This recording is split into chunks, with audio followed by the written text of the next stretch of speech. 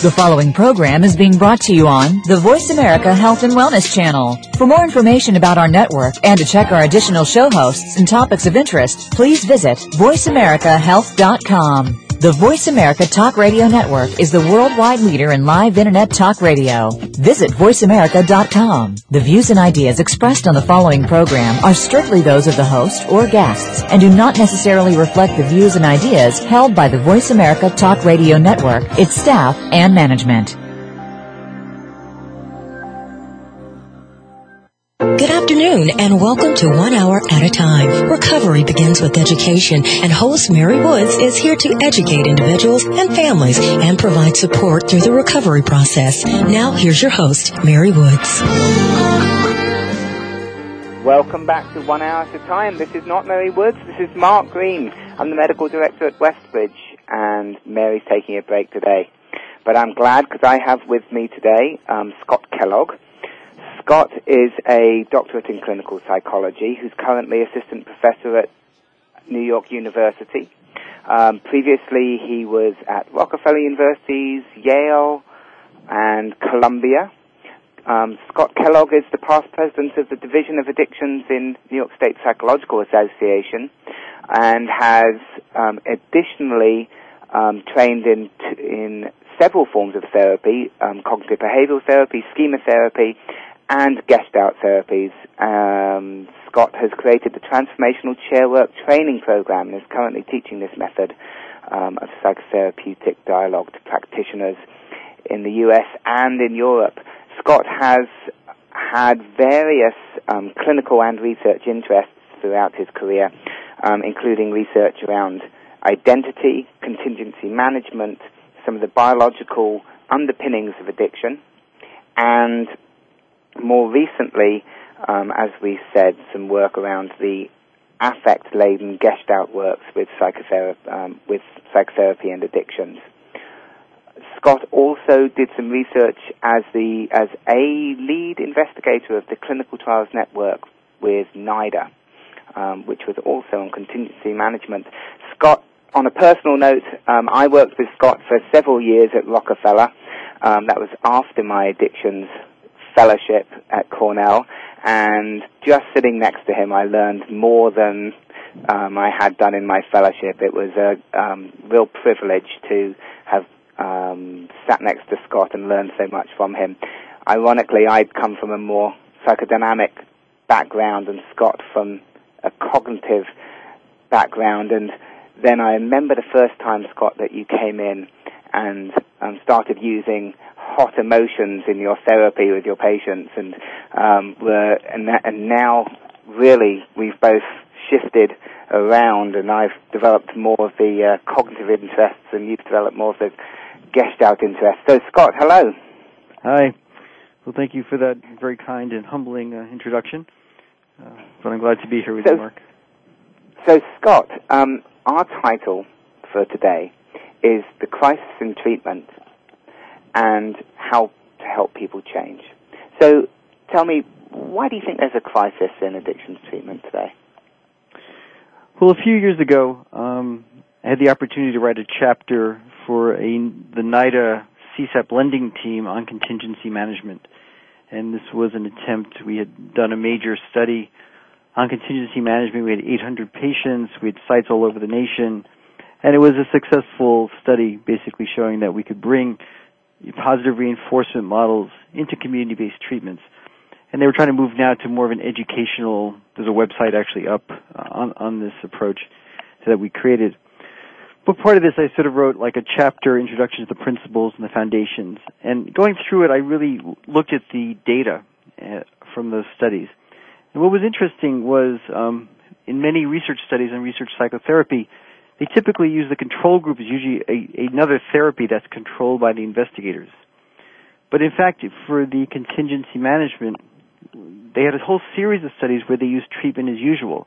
So they had gone into very good clinics, and they divided people up to treatment as usual control versus treatment as usual plus a reinforcement.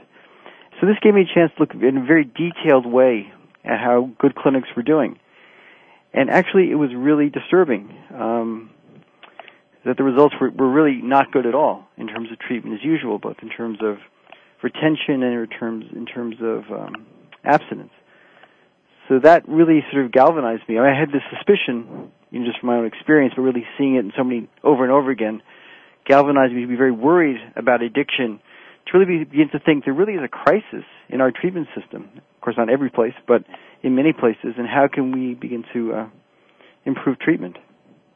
So you've mentioned a couple of aspects of what makes that crisis, and one was that abstinence rates were fairly low, and perhaps more importantly, retention rates, well, some would argue, but retention rates are very low, so people were dropping out of treatment very quickly.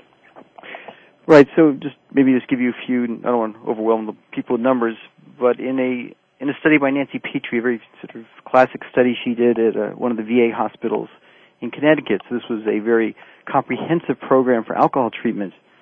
In a 12-week study, we found that only 22% of the patients, the control group, were still in treatment at the end of 12 weeks versus 84% who'd gotten the reinforcements. So that's like almost an 80% dropout rate in 12 weeks. In the CTN, so this is 400 patients, multiple sites, looking at patients using cocaine, we found 65% dropout rate in 12 weeks of study. Right. In another study in Connecticut, just one more, using multiple sites, looking at patients using cocaine, heroin, alcohol, in a whole bunch of different treatment programs together, we found an 85% dropout rate at 12 weeks. Wow. So, and these figures between 50 and 85% are typical nationally. Looking at some other, longer sort of the top studies and reviews of long-term treatment, the top study, which looked at methadone clinics, I think in California, found a 65% dropout rate at 12 months. The DARP study found a 23% graduation rate for TCs at 16 months. Yeah. Our share of the study I did at Rockefeller on the methadone program in New York City, we found a 50% dropout rate at 12 months in methadone.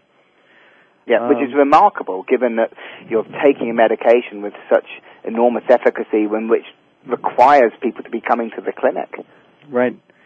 And, most people really don't want it. Methadone tends to have somewhat higher retention rates. But even there we found, among young adults, we found a 50% dropout rate.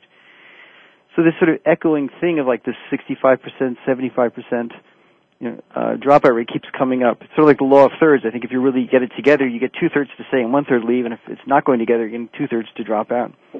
So this seemed quite alarming to me in any case. So how did you begin to tease out what was going on in this situation? Well, I'm not sure exactly what was going on. I mean, one thing was also very interesting, and this was looking at how well reinforcements did. So this is not quite the topic for today, but that the positive reinforcement systems had dramatic and drastic impact, both improving retention and improving abstinence rates. So at this point, I kind of feel, I was just up in one of the state agencies in New York the other day saying, it's incomprehensible to me, really, that community-based programs are not all using reinforcements on a daily basis. Given just we've had an excellent show in the past on contingency management, and right, just the power, even with low levels of reinforcement, you can get amazing results. Getting people to come to groups, getting people to stay in treatment, getting people to decrease their drug use. And yet, there's been such surprising resistance to this from the clinics. I mean, there's this great slide from Nancy Petrie's work where she shows that almost a 90% retention rate for people who are getting reinforcements and a 20% retention rate for people who are not. You'd think that would pay for itself, right? That's sort of 70% difference in retention rate. These patients are coming, they're bringing money into the clinic, they're, help people have jobs. If nothing else, you'd think you do it for that reason. But even for medical reasons, you keep people there. There's always a possibility of recovery, of healing. Retention is just a great outcome in and of itself. To make the point obvious, when people do not come to treatment, is it safe to assume that the vast majority of those people are relapsing to drug use? Well, certainly in the research world, we always assume that if you've dropped out of treatment, you have relapsed. Whether people say, well, it's specifically true, maybe not, but it's not considered to be a good sign. No. So, contingency management is something which is increasingly talked about in clinics, not so well taken up, perhaps. although those clinics which do so show very good improvements in retention and outcomes. It's actually been interesting. There's been some confusion a little bit about the Medicaid laws. Actually, there was the NIDA and CSAT went to Medicaid and said, because there was concern there was a violation of anti-fraud. It was thinking about giving people things to come to the program. But they went to Medicaid, and the Office of the Inspector General passed a ruling that contingency management was not fraud. It was not under the fraud rules, and they were free to go forward. So that was, I'm not sure that's totally out into the world, but that overcame one resistance.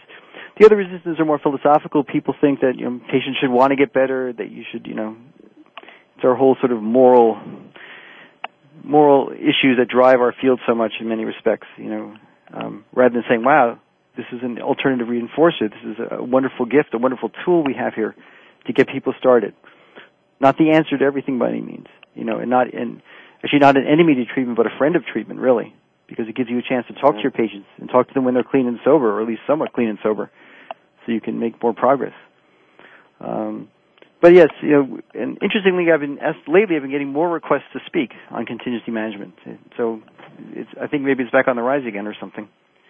So well, there is this very long delay between research findings and clinical and translation to clinical results, right? So right, and this one I think has been a bit of a hard sell for people. They don't really. It seems simple on the on the surface, but it's more difficult to really understand what it's all about.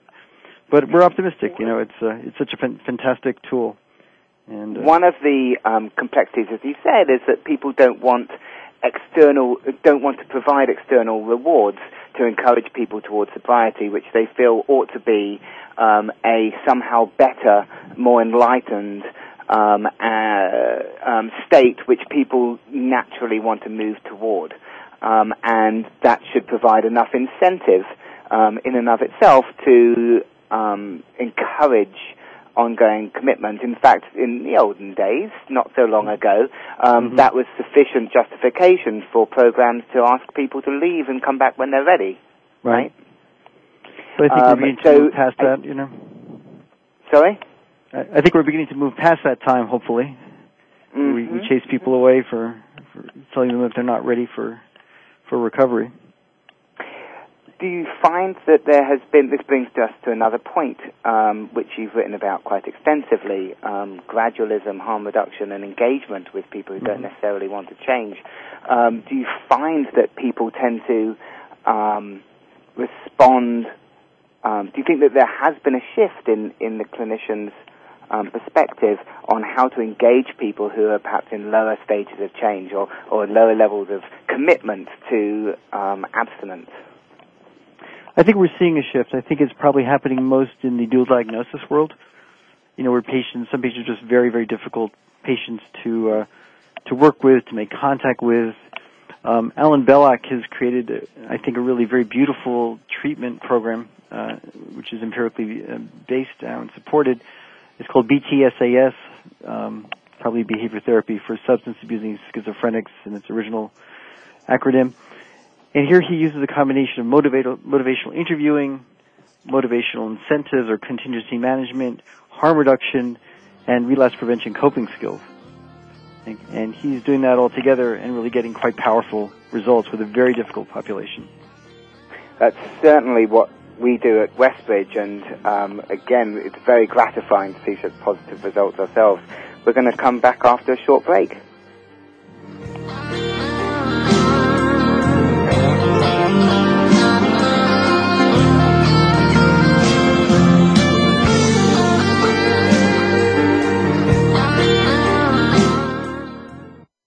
Listening to Voice America Health and Wellness. Can you imagine a technology that takes human consciousness to the next level? One that reveals a new understanding of what is valuable and possible in the abundant support of life? The truth is, we already have that technology. We simply need to awaken to it and become the value it creates.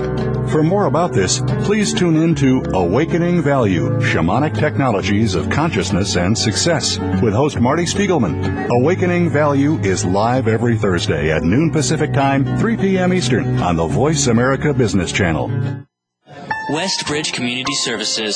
Westbridge is a nonprofit organization dedicated to supporting the recovery of families and individuals who experience co-occurring mental illness and substance use disorders. Westbridge provides integrated dual diagnosis treatment for adult men and women using evidence-based practices. Visit our site today at westbridge.org and discover that doing what works in helping individuals and families gain recovery from dual disorders is important to the staff at Westbridge Community Services. Westbridge utilizes current evidence-based practices, consensus practices, and old-fashioned common sense to provide treatment to individuals and families that experience co-occurring mental illness and substance use disorders. That's westbridge.org, family-centered recovery for co-occurring mental illness and substance abuse disorders.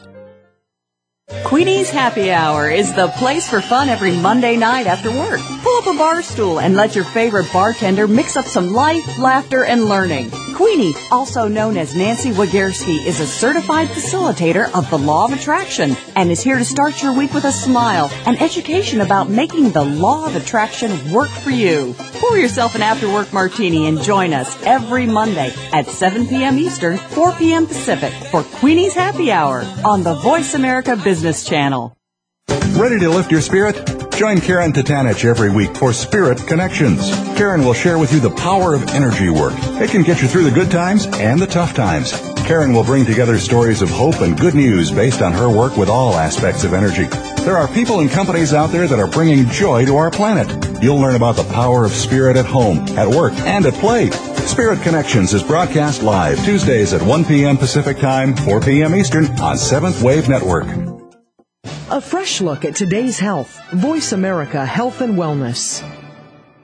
You're listening to 1 Hour at a Time with host Mary Woods. If you have a question for Mary or her guest, call now. The listener lines are open. The toll-free number is 1-866-472-5792. That number again is 1-866-472-5792. Now, let's get back to Mary and 1 Hour at a Time.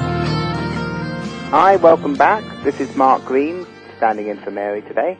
So we're talking with Scott Kellogg. Scott, I know you've grappled for a long time about what helps people change, and tell me a little bit about how you started to ask other people their opinions and come up with some kind of consensus on this. Well, for a long time I've been discussing issues with my colleague and friend, Dr. Andrew Tatarski, and he, I believe, was a guest on your show earlier this year, if I'm not mistaken. He was, that's right. And so I brought up this idea, then we kind of worked together that maybe we should create a roundtable of some sort where we bring people together from all the different perspectives we could get and sort of ask them, what works? How do people get better? What have you seen? Either from your research or from your practice or in your experience, how do people heal and change? And we were specifically interested in sort of the psychosocial mechanisms of change as opposed to, say, more biological models of change through medication. Okay, so you're interested less in what happens in the brains of different circuits and neurochemically how dopamine or stress systems might come back to normal, but more in what happens in people's lives and ways of thinking, which could help them in the process of change. Right, in terms of therapeutic encounter. I think a roundtable around the neurotransmitters would be a good idea also, but we figured we'd start where we were a little more comfortable as a psychologist. Right.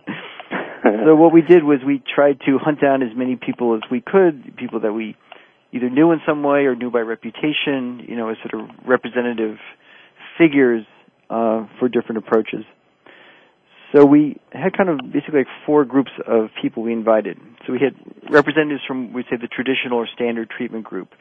So this is like traditional or contemporary outpatient treatment. We had therapeutic community people and some methadone maintenance. We're fortunate to have Ira Marion, who's one of the sort of founders of methadone treatment in America.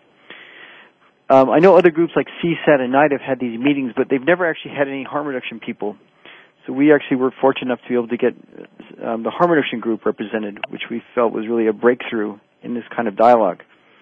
So we had needle exchange, street youth outreach, moderation management people came, harm reduction psychotherapy, drug policy.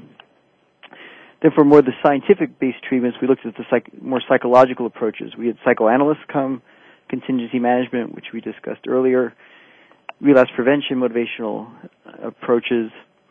And the last group was kind of more of a miscellaneous group of people from research or funding, sort of clinical leadership people, adolescent treatment, educators, some of the entheogenic people. So all in all, we had about 25 people, but we really worked hard to get at least some sort of diversity of approach or treatment. Just a few more stats. The group was 50-50 male-female, slightly more female. Most people identified themselves as clinicians or administrators, the two most common. It was a predominantly white group. We were not able to get the diversity of ethnicity that we would like, but we did what we could. And most people have been in the field for about 18 years on average. So this was a seasoned group. You made a special emphasis of the fact that you had a harm reduction group, harm reduction voice there. And why do you think that was so important? Well, I think, we look around the world, harm reduction has been probably the newest and largest and most creative force in addiction treatment worldwide. I mean, it's sort of it's not been opposed in the United States for a long time. Maybe this will change under Obama, but throughout the world, harm reduction is often a major policy approach in countries or throughout the world. There's something called the 4 pillars approach, which I'm actually a little mixed about personally. But the 4 pillars are the way to work with addiction is to have prevention, criminal justice, treatment, and harm reduction. And that, national policy should be based on those 4 pillars. So that's in Canada, that's in Switzerland, and other places around the world are adopting the 4 pillars approach.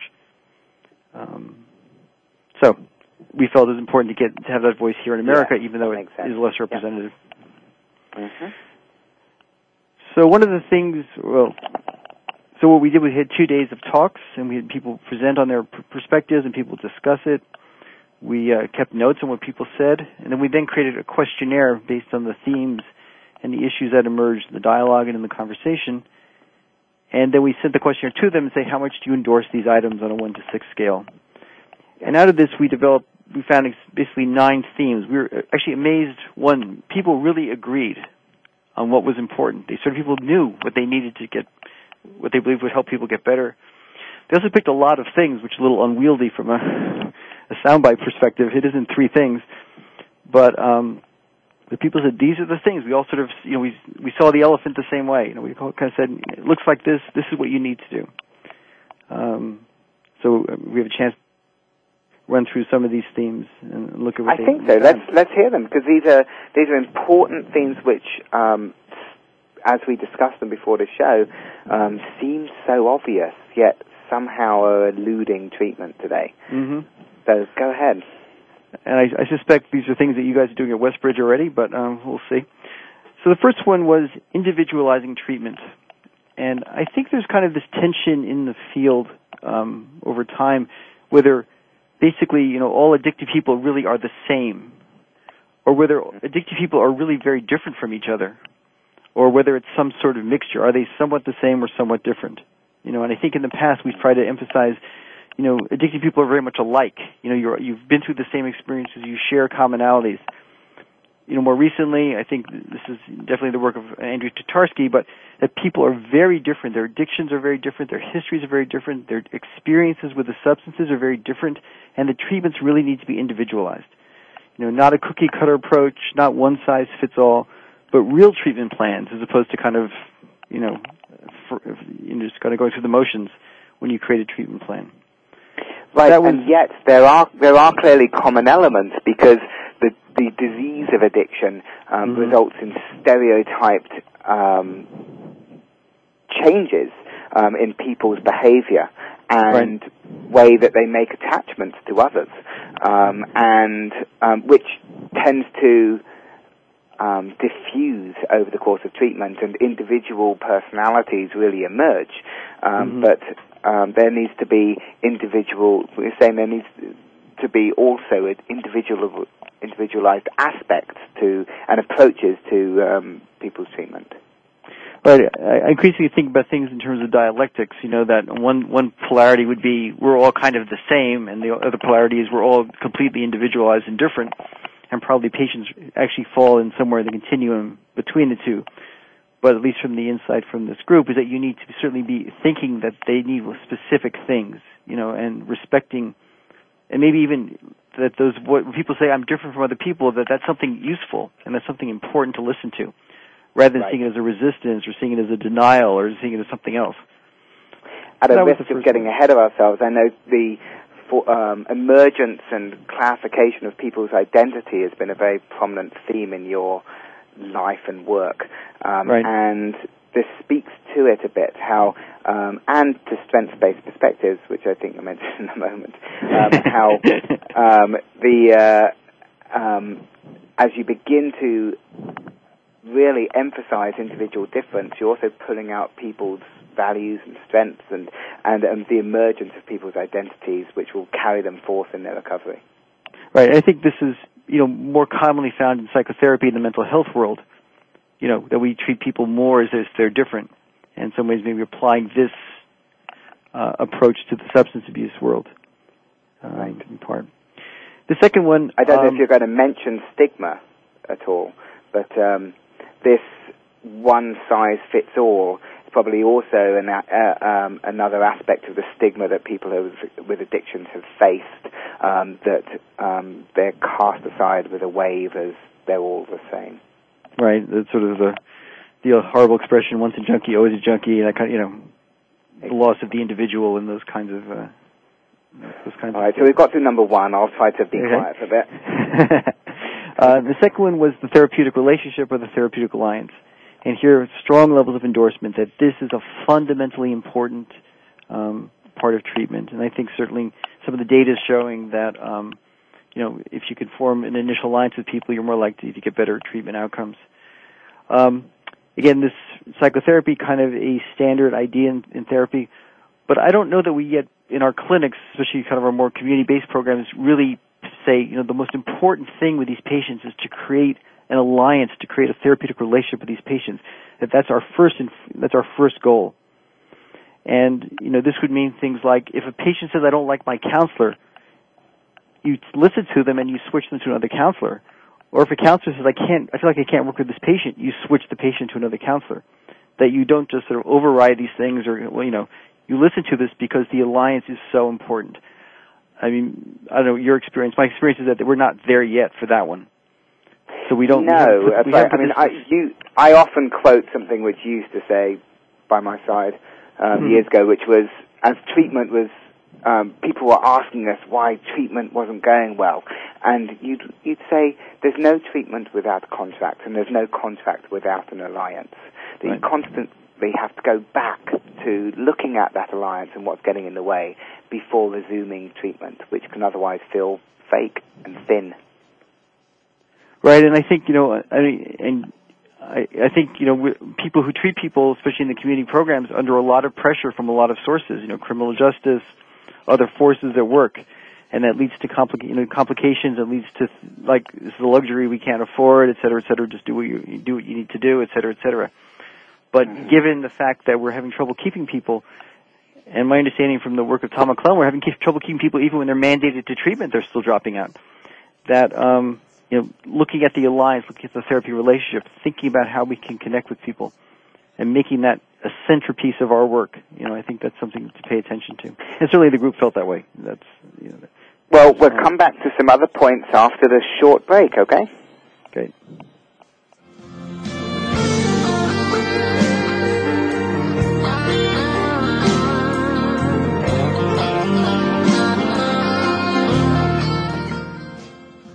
You're listening to Voice America Health and Wellness. Westbridge Community Services. Westbridge is a nonprofit organization dedicated to supporting the recovery of families and individuals who experience co-occurring mental illness and substance use disorders. Westbridge provides integrated dual diagnosis treatment for adult men and women using evidence-based practices. Visit our site today at westbridge.org and discover that doing what works in helping individuals and families gain recovery from dual disorders is important to the staff at Westbridge Community Services. Westbridge utilizes current evidence-based practices, consensus practices, and old-fashioned common sense to provide treatment to individuals and families that experience co-occurring mental illness and substance use disorders. That's westbridge.org, family-centered recovery for co-occurring mental illness and substance abuse disorders. The Mayan calendar tells us that we will be entering into a 260-day opportunity for us to engage in conscious co-creation with Great Spirit. How will we prepare ourselves for this exciting and unprecedented time in Earth's history? Peter Tung has dedicated over 20 years of his life's work to exploring that which is beyond understanding. Peter will help increase your awareness and education on this enlightening transformation in consciousness. Awakening to Conscious Co-Creation airs live Wednesdays at noon Pacific Time, 3 p.m. Eastern Time on 7th Wave Network. Have we got a high-energy, all-access sports show for you? It's Outside the Huddle, starring Lemont Williams with co-host Jacob Greer. Each week, join Lemont and Jacob as they take callers, discuss the week's top stories in the world of sports, and sit down with active and former players to discuss their transition from sports to business. Outside the Huddle is a great resource for players making career transitions both on and off the field. Tune in Wednesdays at 8 p.m. Eastern, 7 Central, and 5 Pacific for Outside the Huddle on the Voice America Sports Channel. Your life, your health, your network. This is Voice America Health and Wellness. You're listening to 1 Hour at a Time with host Mary Woods. If you have a question for Mary or her guest, call now. The listener lines are open. The toll-free number is 1-866-472-5792. That number again is 1-866-472-5792. Now, let's get back to Mary and 1 Hour at a Time. Welcome back. This is Mark Green standing in for Mary with Scott Kellogg as our guest. Scott, you were going through some of the 9 key elements of treatment that emerged in some of your research, and you'd mentioned that individualizing care and the focus on the treatment alliance. What are some of the others? Well, what I call horizontal interventions, and by this I sort of mean the person's relationship with their substances. I would say in general, I'll get to this more specifically, the group, regardless of background, was pretty much harm reduction supportive, which was a bit of a shock to us that we found so many people supporting that. But one thing was what Dan Biggs has developed called substance use management, which is basically for people who are still using substances, teaching them how to use substances in ways that are less dangerous or more safe. Not, of course, that any use is safe, just to be clear, but, working with people maybe to use a different method or use a different substance or use it for a shorter period of time or use it in a different amount or use it in a different location if they are not yet prepared to stop. So that kind of work that he has done there. And then for people who were more oriented towards abstinence or kind of a real moderation approach, relapse prevention, of course, which is standard, of course, in almost all programs in America. The next was what I call vertical interventions, which is that we're both using the substances and we have kind of inner reasons why we use this. And one of the things was called the multiple meanings of addictions, got a high level of endorsement, and this is one of Andrew Tatarski's ideas, is that when people use substances, the use of the substance is meaningful to them in a personal way, and that the meaning, the symbolic meaning, needs to be understood, needs to be respected, and needs to be worked with. So what this means is that when people use substance, they may use the same substance at different times in different ways that have different meanings. So, for example, Pat Denning has written about a case of a patient she had who would use cocaine socially when she'd go out dancing and partying, and that she would snort cocaine. And that was kind of a way to get over her shyness and social anxiety and connect with people and be out and sort of celebrate and dance and have pleasure. But sometimes she would sit at home and she would use cocaine intravenously. And that cocaine use was really about playing with the idea of suicide and death. So here we had the same substance used in 2 different ways with 2 very different meaning systems attached to it. And so people felt this was something worth getting into. It's not just I'm using cocaine, but how am I using it? What does it mean to me? Does it mean different things? Or another way, are different parts of me using the drug at different times?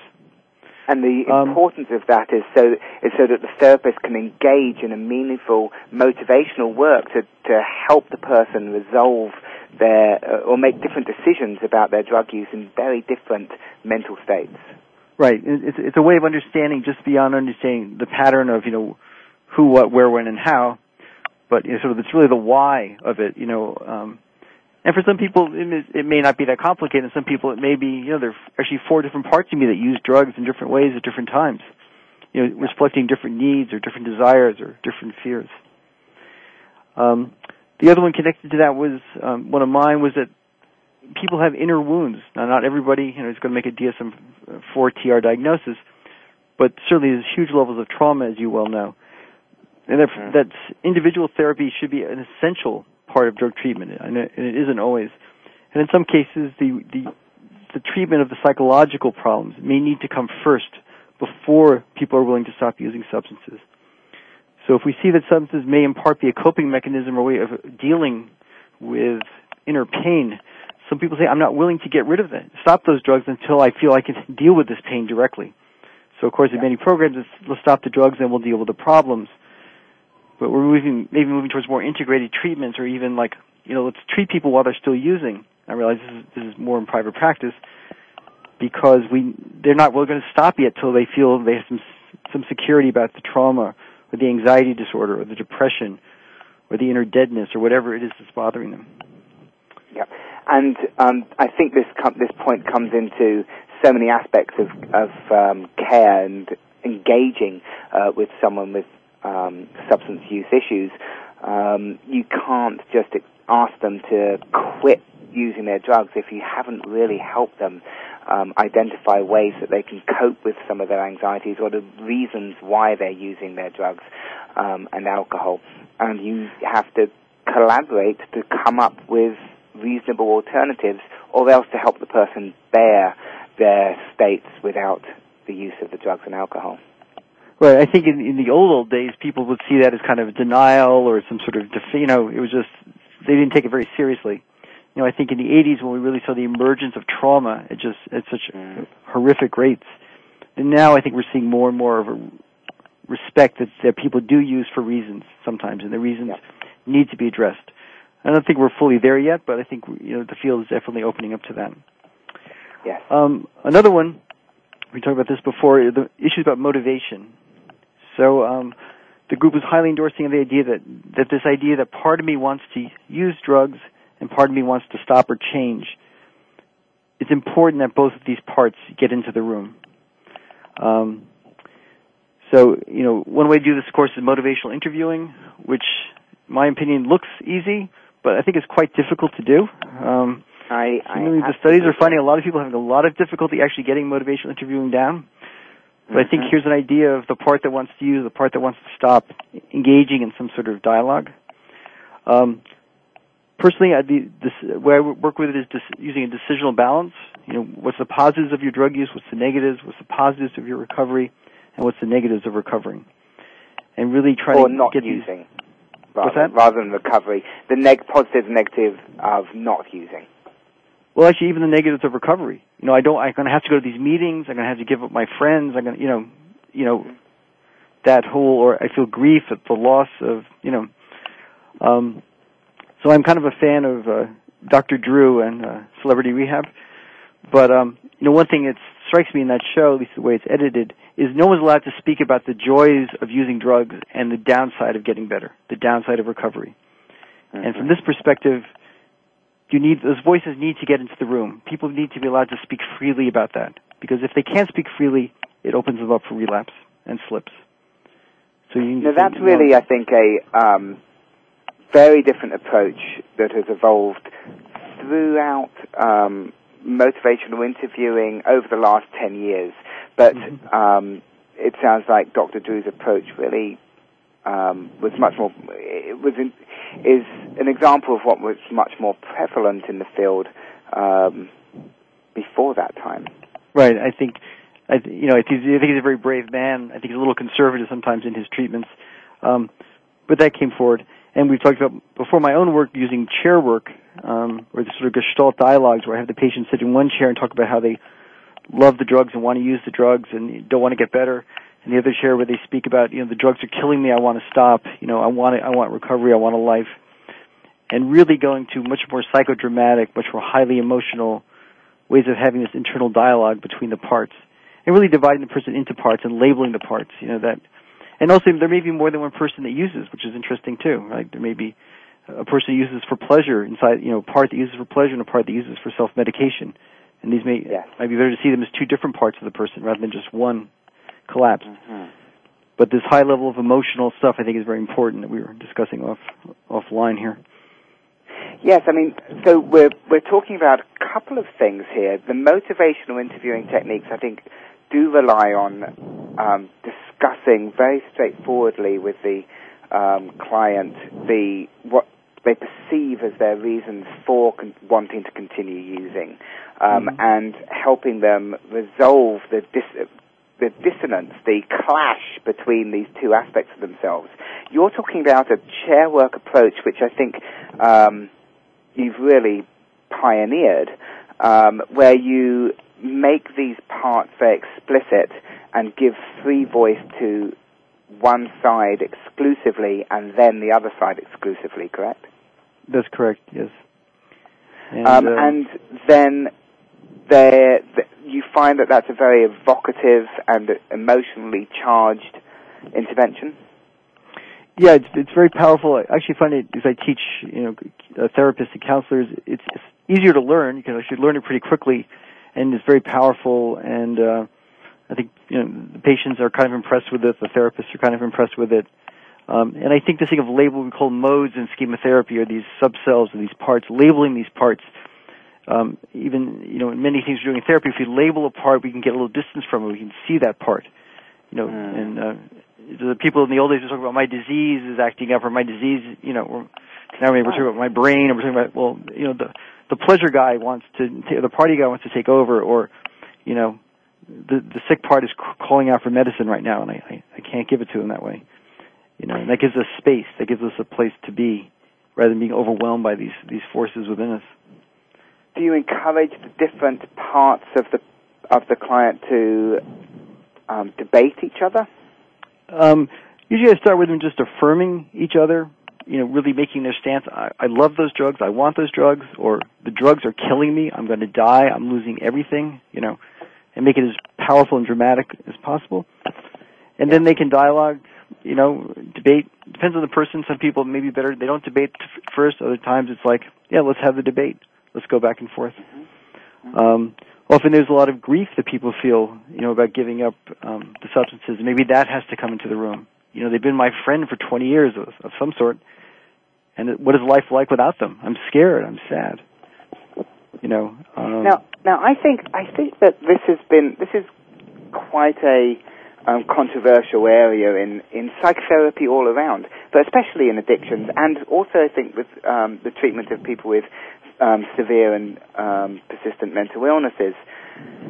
The mobilization of hot emotions in the therapy has tended to be deferred later into treatment, when the assumption is that people can have better coping strategies and perhaps a better support network, which enables them to deal with the affect without a trigger response of relapse.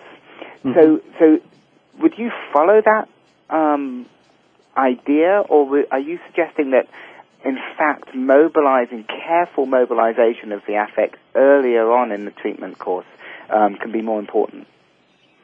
Well, I think with the chair work, there are two things. One is the giving voice to a part, and the other is the affect. And I realize that these are intertwined, but they are perhaps a little bit discernible.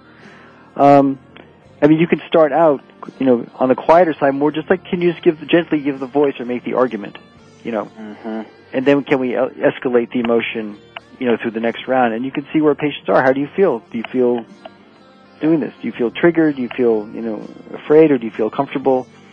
So there may not be a hard and fast rule. Yeah, I think that the mobilization of affect, of emotion, is terribly important, because if we're not doing it in the office, it's going to happen at home, or in the face of an argument, or as people are lying in bed contemplating. And in some ways, this is an important exposure, measured exposure, which can assist people in their recovery. We've got to take a short break. We'll be back in a moment.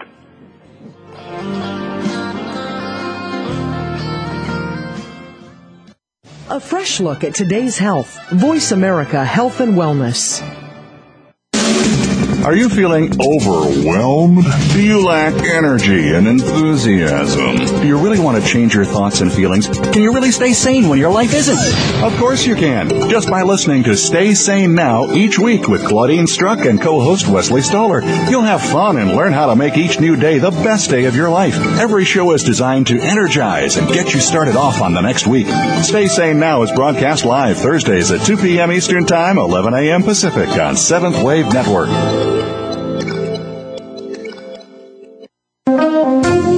Two views. Different topics. Questions. Answers. News. And advice. You'll want to check out Ecoman and the Skeptic live from Philadelphia University. Every week, join hosts Rob Fleming and Chris Pastor as they tackle a different topic on sustainability. You'll hear all sides of the issue, supported by guests who provide valuable insights. Get ready to be engaged, educated, and entertained when you tune into Ecoman and the Skeptic. Broadcast live every Wednesday at 11 a.m. Eastern Time, 8 a.m. Pacific Time on the Green Talk Network. Westbridge Community Services. Westbridge is a nonprofit organization dedicated to supporting the recovery of families and individuals who experience co-occurring mental illness and substance use disorders. Westbridge provides integrated dual diagnosis treatment for adult men and women using evidence-based practices. Visit our site today at westbridge.org and discover that doing what works in helping individuals and families gain recovery from dual disorders is important to the staff at Westbridge Community Services. Westbridge utilizes current evidence-based practices, consensus practices, and old-fashioned common sense to provide treatment to individuals and families that experience co-occurring mental illness and substance use disorders. That's westbridge.org, family-centered recovery for co-occurring mental illness and substance abuse disorders. Your life, your health, your network. You're listening to Voice America Health and Wellness. You're listening to 1 Hour at a Time with host Mary Woods. If you have a question for Mary or her guest, call now. The listener lines are open. The toll-free number is 1-866-472-5792. That number again is 1-866-472-5792. Now, let's get back to Mary and 1 Hour at a Time. Hi, this is Mark Green with my guest, Scott Kellogg. We were talking off air, and there's a couple of things we do want to emphasize. This isn't something to be done at home necessarily. There is a careful balance to be weighed between the mobilization of hot emotional affects and the support and coping with this, which enables people to move forward in their recovery rather than quickly relapse. And then there were several other very important points which emerged in the addictions treatment roundtable talks, which included, Scott, would you like to complete that list? Yeah, just one more thing about the chair work is, and this is actually sort of parallels what we did at the roundtable, was that we want all the voices to be welcome in treatment. You know, the voices that love the drugs, that are angry at the drugs, that want a better life, that are afraid to get better, that everybody can get to speak. And, you know, chair work is a great way to do that, but even if you don't do that, to be open to that with your patients, you know, to really try to get everybody and say they're welcome here. They're welcome to speak, at least in individual therapy. They're welcome to speak here. Because it's important that they do speak. Because if they don't speak, they will come back to haunt us. And that's what the psychodynamic people have taught us. They will come back and they will undermine the treatment. Mm-hmm. There's some other things that we found. Certainly, you know, I've been talking a lot about the individual, but certainly people use in social context and people recover in social context. And not surprisingly, there was huge support for peer support, for self-help, Alcoholics Anonymous, the 12-step fellowships, smart recovery, moderation management. You know, all of our great, traditions in our field that have obviously, rescued and saved millions of people. So those were clearly supported. In both the dual disorders world and addictions world, the peer and consumer movements have really, I think, brought an enormous wealth to our clinical insights and continue to teach us so much. And so that really emerged in your work. And two aspects which Westbridge very firmly embrace are the involvement of family and the fostering of the family and as a supportive network with improved communication, and the continuity of care over a long period of time across different stages of change. did you find that those two were important factors for many clinicians? Well, family treatment certainly came across. It sounds like you guys are actually doing many of the things we didn't have to even do the roundtable. Just had to Xerox a copy of your website. But anyway, I know we do tend to have fabulous treatment and therefore very good retention and recovery rates. Mm-hmm. So family treatment certainly was one. One other one that was interesting was issues about pleasure deficits or alternative and complementary approaches, which I think are also on the rise. Things like acupuncture or yoga or exercise. NIDA is getting very interested in exercise at the moment, helping people to either regain their capacity for pleasure or gain one that they never had one in the first place. Whether it's endorphin imbalances. But this, I think, we're going to see more and more of this. Meditation may be another way to do this, or relaxation techniques, teaching people how to feel pleasure again. One of the things we do at Westbridge is we try and mobilize this in many different ways. We might go to the gym with participants, or have a jogging group, or a cooking group.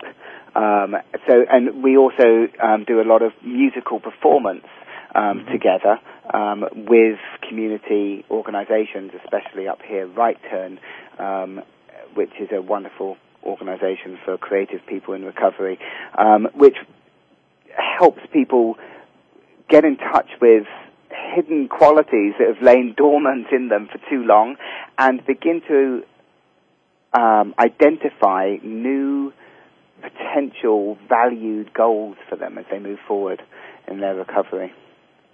Well, this is great to hear. There's a paper by George Greaves, which you can get on the internet from like the 70s, where he talked about this issue of pleasure deficits, but he believed that probably because of trauma, that many addicted people had real problems experiencing pleasure and real problems being able to play, and play in a whole sorts of way, of the pleasure of play, the creativity of play, that kind of way of being with the world, they didn't have that possibility. And I think, that's quite tragic, actually, to see that. Yeah. Now, so we're describing some wonderful elements of treatment, which I feel proud to work with an organization that can translate that into the treatment that we offer with participants. But we've said at the beginning that this is not treatment as usual. What do you find are the chief obstacles which impedes this translation and results in the crisis in treatment that you were describing? Well, one thing I think, one of the goals of this was if we could identify, some of these mechanisms of change or these themes, that programs could then begin thinking about using them in conscious ways. I think that, some programs are probably using some of these things or even many of these things, but not really consciously. So they're doing some of the stuff already some of the time. But if they can sort of focus on and say, this is important, or even say, let me just choose 3 or 4 of these, that I think, that's my hypothesis, is that will improve treatment or improve retention. Yeah. I think the resistance in part, I think, is our field. We are very torn between the idea that addicted people are people who are sick and need help, or the addicted people are bad people who need to be punished. And this runs through our society, our programs, our clinicians, and our patients. I think we all wrestle with this. And this, is a difficult issue. And I think this sometimes blocks us, especially when we're patients who are difficult, or hard to work with, to try these kinds of things with people. We're also, I think, get very anxious about people using drugs, that they could hurt themselves, and that makes us very tense.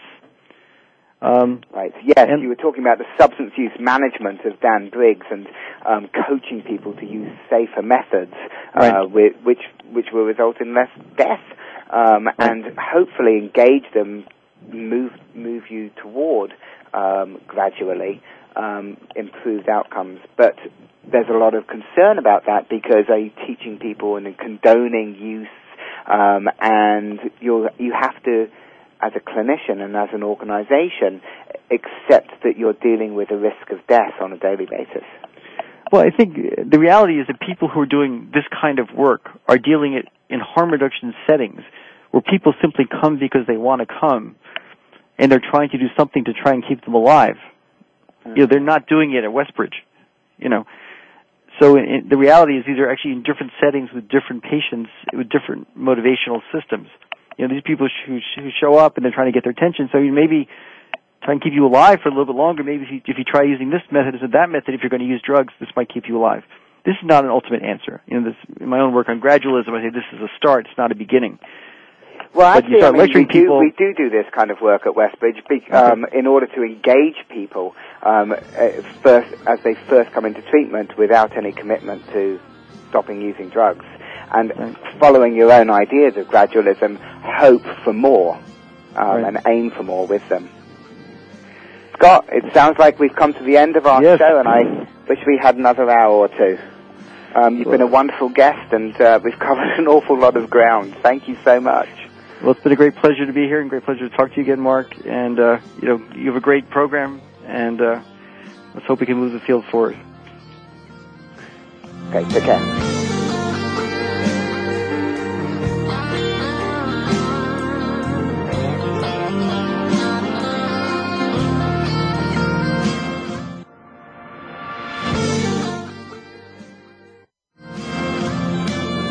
Appreciate you joining us today for 1 hour at a time. Successful recovery from a substance abuse problem or mental illness depends on education and support of loved ones. Thank you for being that support system. Be sure to tune in next week for another hour of education and compassion. 1 hour at a time. We'll see you next week.